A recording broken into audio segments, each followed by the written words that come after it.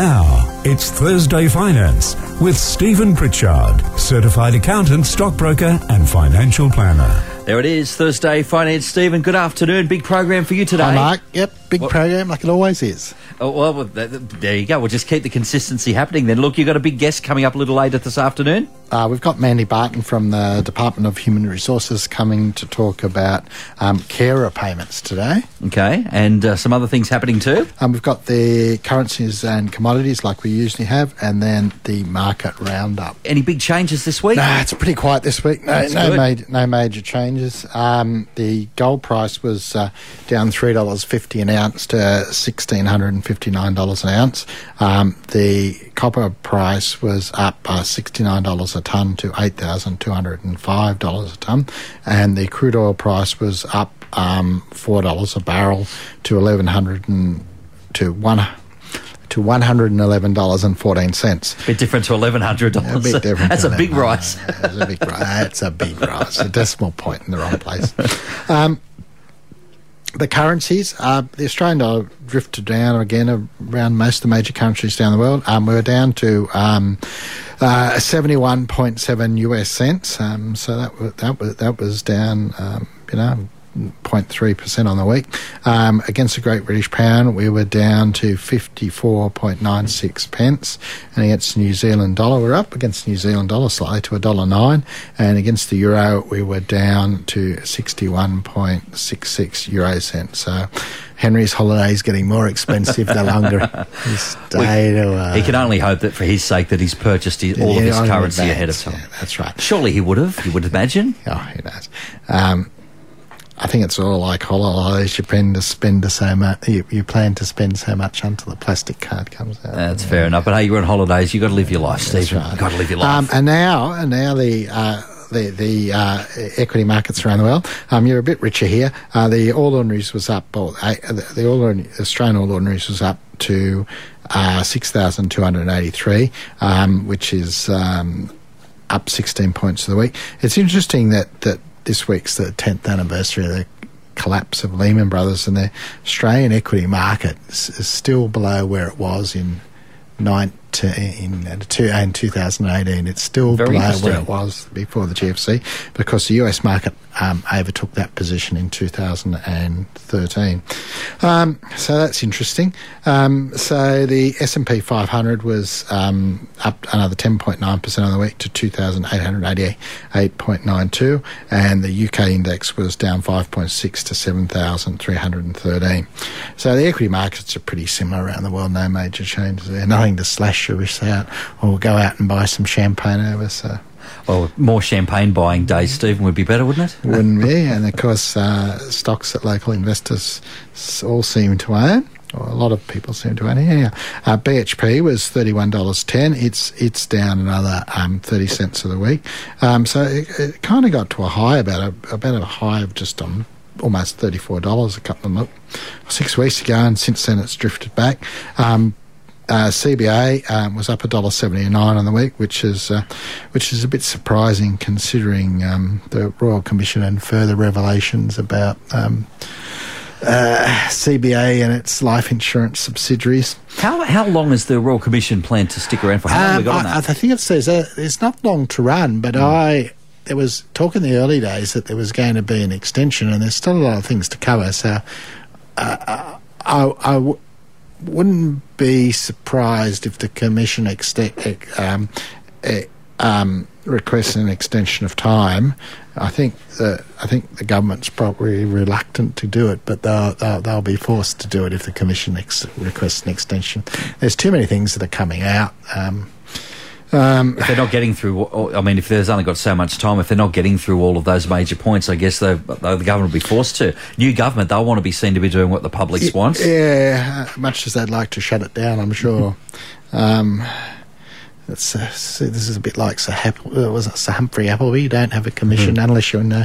Don't have an inquiry unless you know the answer. Well, unfortunately, people didn't know the answer. They did. It just ended up being worse than they thought. Yeah. And NIB was down 12 cents on the week to $6.16. So that's fallen a bit from the last couple of weeks when it was $6.55, but still everyone's doing all right out of NIB if you got it on when it demutualised. And Telstra was up 6 cents on the week to $3.18. And the oil price, the fuel and oil price, Newcastle $1.49 for $1.49 for unleaded, which is marginally down on last week. Sydney $1.52 a litre for unleaded, which is marginally down. And the long weekend's here in 2 weeks. Can't imagine the decimal point will move then. Maybe. And diesel price $1.53.9 in Newcastle and $1.51.7 in Sydney. So pretty much all those things are pretty similar to last week.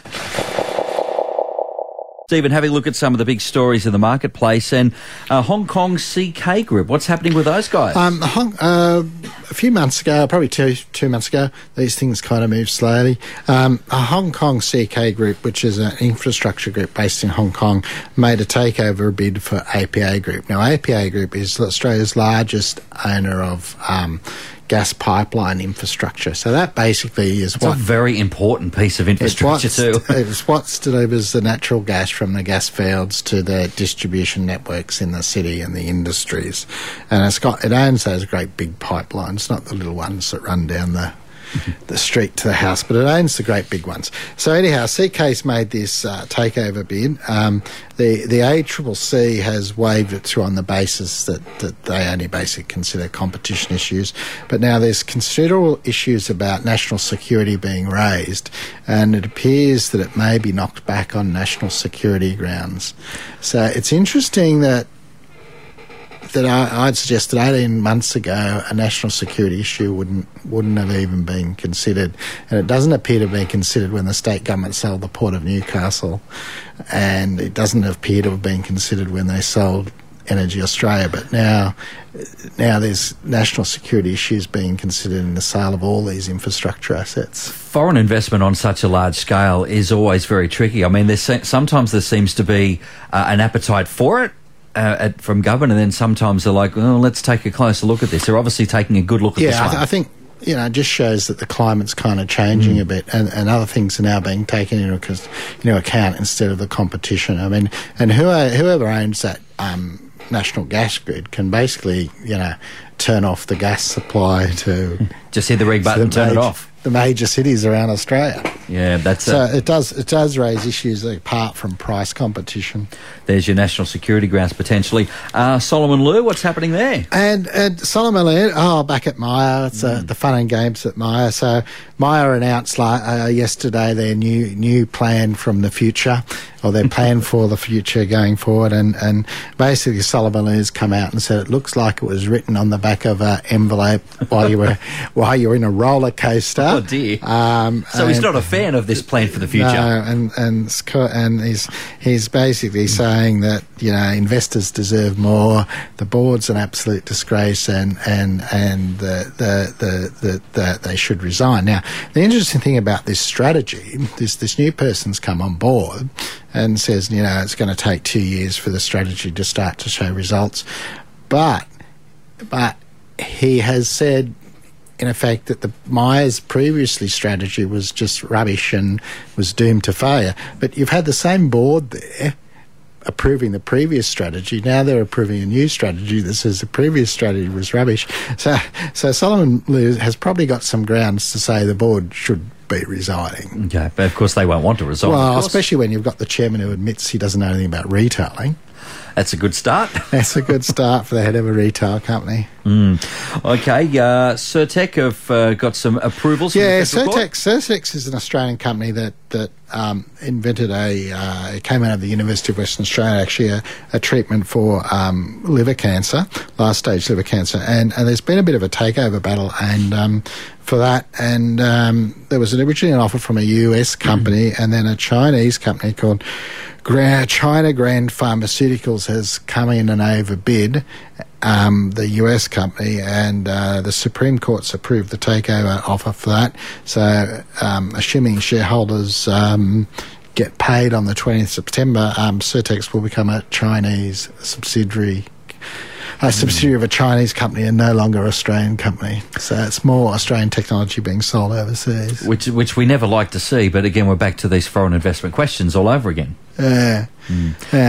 Bega. Bega's bought a bit of the farm back. I mean, the history to this was that the Saputo has acquired some of the Murray Goulburn Cooperatives assets, and part of that, the ACCC required them to divest some of their milk plants, and Bega's come along and bought that. So Bega's bought that. They needed to raise some money. They did institutional placement during the week and raised $200 million, and they're doing a share purchase plan to raise another $50 million. Now, Bega's becoming a bit of a Australian, whether intentionally or not, becoming a bit of Australian brands icon, because they've got, of course, the Bega cheese products, well known, probably them, and then they acquired Vegemite. And with that, they got those Kraft Coon cheese products and all those Australian brands. And now there's talk they're also going to acquire or make suggestions that they may make an offer for Capilano. So it's a bit good to see an Australian company acquiring some of these brands back instead of being them sold overseas, which is a reversal of fortune, which again is a good thing. We're going back to the banks. NAB, they're trying to build a bit of trust, and this is probably the time to do it, would you imagine? Well, a couple of weeks ago, Westpac announced that they were raising their home loan interest rates by seemingly out of the blue, 14 basis points or something, and then a number of the other banks followed along. Well, NAB came out this week and said that they're going to hold their interest rates steady, and it's an attempt to rebuild trust with the community. How do you see this going, though? I find it all a bit hard, really. I mean, either the funding costs are going up or the funding costs are not going up. And the funding costs, it would be unusual that they're all going up in every institution except one. They tend... And just looking at the term deposits we're placing in the office, the term deposit rates are going up. I mean, you can get, 2.8% for a 6-month TD now. You wouldn't have got that 4 or 5 months ago. So the rates are going up. So I think it's a bit of a PR exercise on the NAB. I think the NAB's hopeful this will bring in some more business, whether it does or whether it doesn't. But I think what you're going to see is the banks that exist in 2 or 3 years are going to be completely different to what they offer now. I think you're going to see it's going to be back to banks basically taking deposits and lend money. I think you're going to see that the wealth management divisions are gone. They're basically all out of their life insurance. Westpac's the only one who is still maintaining they're going to keep their financial planning and wealth management division. The CBA's wealth management and life insurance stuff's being spun off. NAB's already sold their life insurance and are trying to get rid of it. So I think, these institutions are going to be completely different. So if they do, as you feel they might, go back to their bread and butter, their meat and potatoes, is this a good thing for banks just to be more streamlined that way, or is it just where the market is, where the market's going to be? Oh, I think it's a good thing. I think that's where they should have stayed to start with. I think it all got confusing. They were trying to do too many things to too many people, and it's shown around the world that this integrated model generally doesn't work. So if around the world, and this might be... It's called the bank assurance model. Fair enough. If around the world we were seeing that it wasn't working, why were they almost arrogant enough to think it may have worked here? Oh, well, a lot of things that work here don't seem to work overseas. Vice versa? So vice versa. And it did work for a while. I mean, one of the things that were driving CBA's record profits was the money they were getting from the old colonial funds management division. So it's going to be interesting to see what they're going to do with this capital they've got and how they're going to continue to pay the level of dividends they are without these businesses in them. Okay, now it looks like Telstra are looking to get ahead of the competition, so ahead of the competition that their new infrastructure will be here before anyone can use it. Yeah, well, that's right. It was an interesting story this week that Telstra's going to start rolling out the new 5G network, or starting construction on that. And 5G is going to be the super-duper network that replaces 4G, which has replaced 3G, except when you go to places like Hawke's Nest, you can't even get 3G to work, after I've complained to Telstra numerous times. And, there's a number of country areas you can't get 3G to work. It's not even remote places that you can't. So anyhow, they're going to roll out this 5G, and probably that's probably the answer, actually, now that I think about this. So 5G is going to be rolled out, and it's going to be available a year before there's any handsets to use it. Which is interesting. Yes, it'll be there. But I've just thought of the answer. Okay. There can't be any complaints that it doesn't work, that you can't get reception on it. Our first year, no complaints. Have a perfect customer response. So they will seasonally adjust their complaint figures. They're trending down will their complaint. So the 5G network, Telstra's announcing plans to roll it out. They might have even started construction, and it's going to be completed a year before the handset's available. And it'll be, according to their data, it'll be everywhere? Oh, well, you know, the usual 90% coverage or 97% coverage. And just you seem to always be in that 10% where... Well, you too, is it? Fair enough. Okay, well, that can be a good thing, I guess. Jobs for the future, infrastructure of the future. That might be a change from our telcos, who knows? And Mandy, this week around, you're here with carer payments. Hi, Mandy. Hello, Stephen. How are you? Good. So we're going to talk a bit about carer payments this week. So I thought we'd start with you telling me what a carer payment is. Okay, so Department of Human Services Centrelink, we actually have two different payments that we administer for carers. One is the carer payment, which is an income support payment. So it's effectively a pension type payment for people who are providing a substantial level of care and are unable to work full time. So they're, potentially eligible for an income support payment in recognition that they can't work full time because of that care role. The other payment that we administer for carers is called carer allowance. Now, this one is what we call a supplementary benefit, so it's not an income support payment. Now, both of our carer payments have medical eligibility. So if a person applies for one or both, because it is absolutely possible to receive both of these payments, then there is an assessment based on the care receiver's, medical conditions, illness, disability, etc., to determine that medical eligibility. So who determines that? Who does the assessment? So the care receiver themselves, doctor, GP, specialist, medical person that is looking after them, is the one that's given the task of completing that form. So the person themselves chooses who completes the report. So it can't just be someone they've met down the street. It has to be the GP or the specialist. Yeah, there's a group of registered medical type people who can complete it. So it can be, potentially a registered nurse in an aged care assessment team. There's a number of different people who qualify to complete the form. Okay, and so what position does the person who's being cared for have to be in to become eligible for someone to be paid to look after them? Well, I mean, that's a difficult question, but we measure the care eligibility on three factors. So we look at the person's personal care needs. So do they need assistance with bathing, showering, things like that? We also look at their cognitive function. So have they had some memory loss, impaired cognitive function, and also behavioural. So, are they showing signs of depression? Is there some mental illness, etc.? So those three different areas are looked at, and, either all together or one of each, in one area alone, the person may be eligible based on, a combination of conditions or simply one condition. So you have to be reasonably ill, or you can't, break your leg and then apply for it. Well, it's based on a continuous period. So for the carer payment, for example, the person must be needing that care and attention for a minimum period of 6 months. Okay. So it's not for a really short-term injury type situation, a broken leg and recuperating, etc. Carer payment has a 6-month minimum qualification. Carer allowance, however, actually has a 12-month minimum period of care required. Okay. So, the payments have different rules, essentially. There's always different rules. And is there any time limit at the beginning before you can apply, or No. So, you can, as soon as you realise, look, I'm actually putting in a lot of extra work here, I'm providing the care, you can lodge a claim, for a carer payment and or a carer allowance. Okay. So is the payment means tested in any way? Okay, so different rules again. Yes, I knew there's different rules.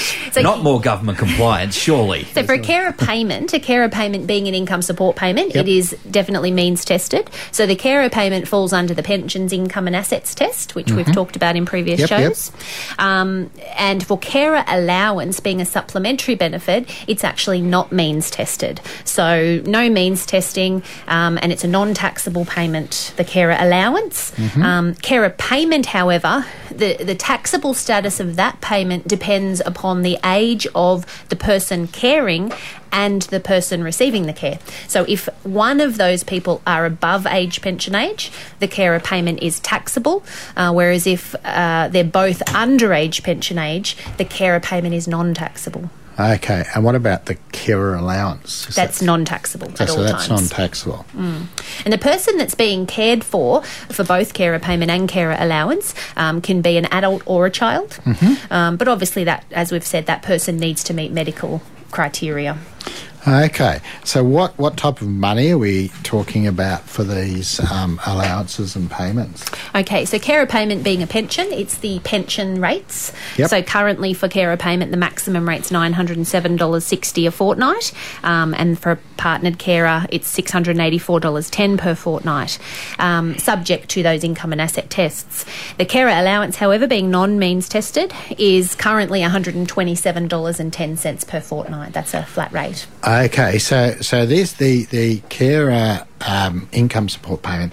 That's basically someone to provide income for someone who looks after someone full time. Pretty much. Like, I mean, the definition of, that person is the person needs can't participate in substantial paid employment because they provide full-time care to someone with a severe illness, disability or injury. There is an absence test, I guess we call it, for carer payment, in that you can't be absent from the care receiver for more than 25 hours per week for structured activity, such as paid work, training, study, etc. And that does include the travel time to and from. So you can be working part-time and still being a carer, potentially eligible for carer payment subject to your income and asset position, but not working full-time, unfortunately, for the carer payment.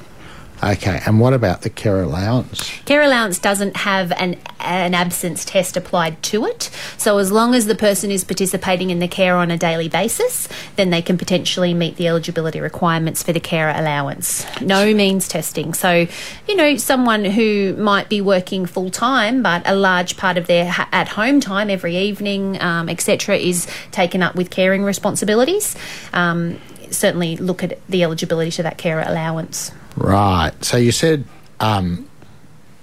living at home and they spend the evenings. So do the people have to live together, do they? No, they actually don't. You don't need to be living in the same address as the person you're caring for. When a person makes application for payment, if they're not residing in the same address, we do ask some additional questions, just to ensure that they are participating in that care on a daily basis. So it has to be daily. So you couldn't put down that you're caring for someone, say if you're living in Newcastle, you couldn't put down you were caring for someone in Gosford, for example. Not unless you were spending a large part of each day in Gosford with that person. Yeah, so you'd look at how far away and whether it's possible that... Absolutely, yeah. The proximity to the person, how they can respond in emergency type situations, I guess, to look at the eligibility. And so does that apply for the allowance as well? Yes. We don't need to be living together, but we do look at the proximity and so on. Okay. Linda has a question for you on that very topic. Good afternoon, Linda. Hello, it's not actually a question, it's a comment. My husband gets the carer's allowance to look after me because I can't do things. And we joke that he gets 38 cents an hour, even when he's asleep. The only way you can look at it, isn't it? Yeah, I guess. Every little bit helps, though. I mean, care allowance is $127 a fortnight. Yes, which works out at 38 cents an hour. Yeah. But, as I said, every little bit helps with the budget and, those extra things that your husband's doing to look after you. It certainly does, but we make a joke of it. When he complains he has to mop the floor again, I said, well, you didn't work the last hour, so you're getting double bonus for it. Double time. Linda, for what it's worth,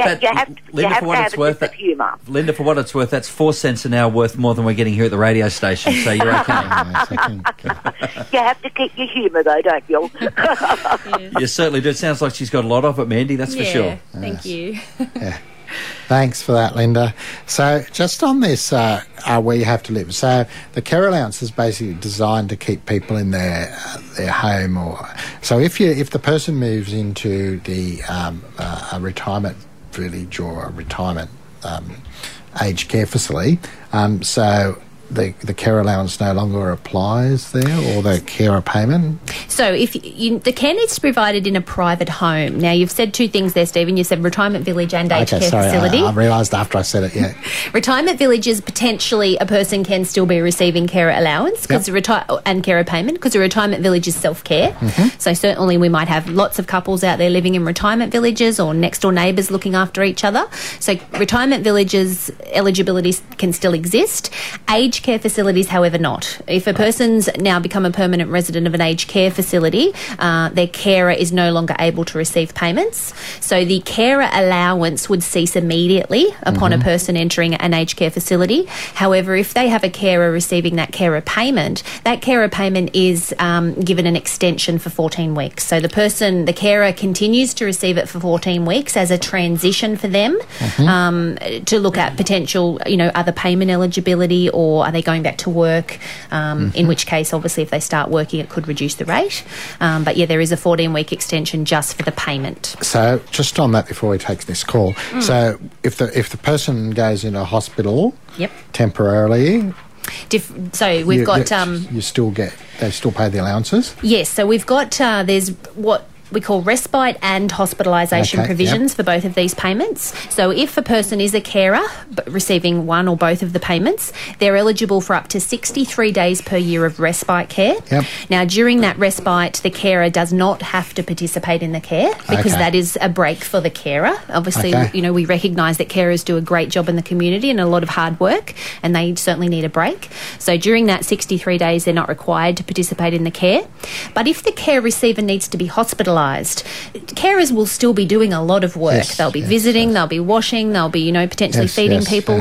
So there's an additional 63 days available to carers who are participating in the care whilst their care receiver's in hospital. Okay, so for while they're in hospital, up to 63 days per year. So you don't usually stay in hospital for 63 days. Not in one go, but if someone has a chronic type condition, it's a calendar year, 63 days in any calendar year. So. Alrighty, sounds pretty good. Let's continue. Betty, you've got a question for Mandy on the carer pension. Yes, thank you. Mandy, my son receives a carer's pension for me. We're going for the review, and he doesn't think he deserves it because he doesn't shower me. Oh, okay. But he does all the housework. I can't do that. I broke my ankle in I'm 84 anyway. Broke my ankle in 3 places. Yep. The eligibility is based on a lot of factors. So just the fact that he's not showering you, that in itself is certainly not enough to, warrant him not being eligible. If he's under review, the best thing he can do is, if there's a doctor's report that needs to be completed, you take that to your doctor. You sit with the doctor and discuss, and the doctor should be doing this with you. What is he doing for you? What are the care needs that you have? And answer those questions based on fact, what's actually happening, and we'll then determine his eligibility. Oh, thank you. Yes, we've made an appointment with the doctor. We've got the papers here. So. Yeah, absolutely. Yes, he just doesn't think he deserves it because he doesn't shower me. Yeah. But I wouldn't let my son shower me anyway. Yeah, he's just thinking, I'm looking after mum. So, he needs Well, he's always close by when I'm in there in case I have an accident. Absolutely, so. and that's part of the aspect of a carer as well. It's not necessarily is the person, physically doing those tasks, but does he feel comfortable with you showering on your own? So, or is he right next door in the room in case you have a fall, Yes. So there's that supervision aspect that's looked at also. And I do try to be a little bit too independent at times. So. Yeah, I think we all do. Yeah, okay then. Thank you very much, Thanks, Mandy. Betty. Thank you. Thank you. Bye-bye. Thank you very much, Betty. And last word, Mandy, on carer pensions? And there's something about a carer bonus. Well, a lot of customers like to call it a carer's bonus, but we do have a supplement, a legislated carer supplement that's paid to our carers after the 1st of July every year. So in their first payment after the 1st of July, they are eligible to receive a $600 supplement payment. If they're receiving carer payment and carer allowance, that amounts to $1,200. And to be eligible for that, they just have to be eligible for carer payment and or carer allowance on the 1st of July at a rate more than 0. Okay, so that means in respect of that income and asset test. Right. So which only is the carer payment.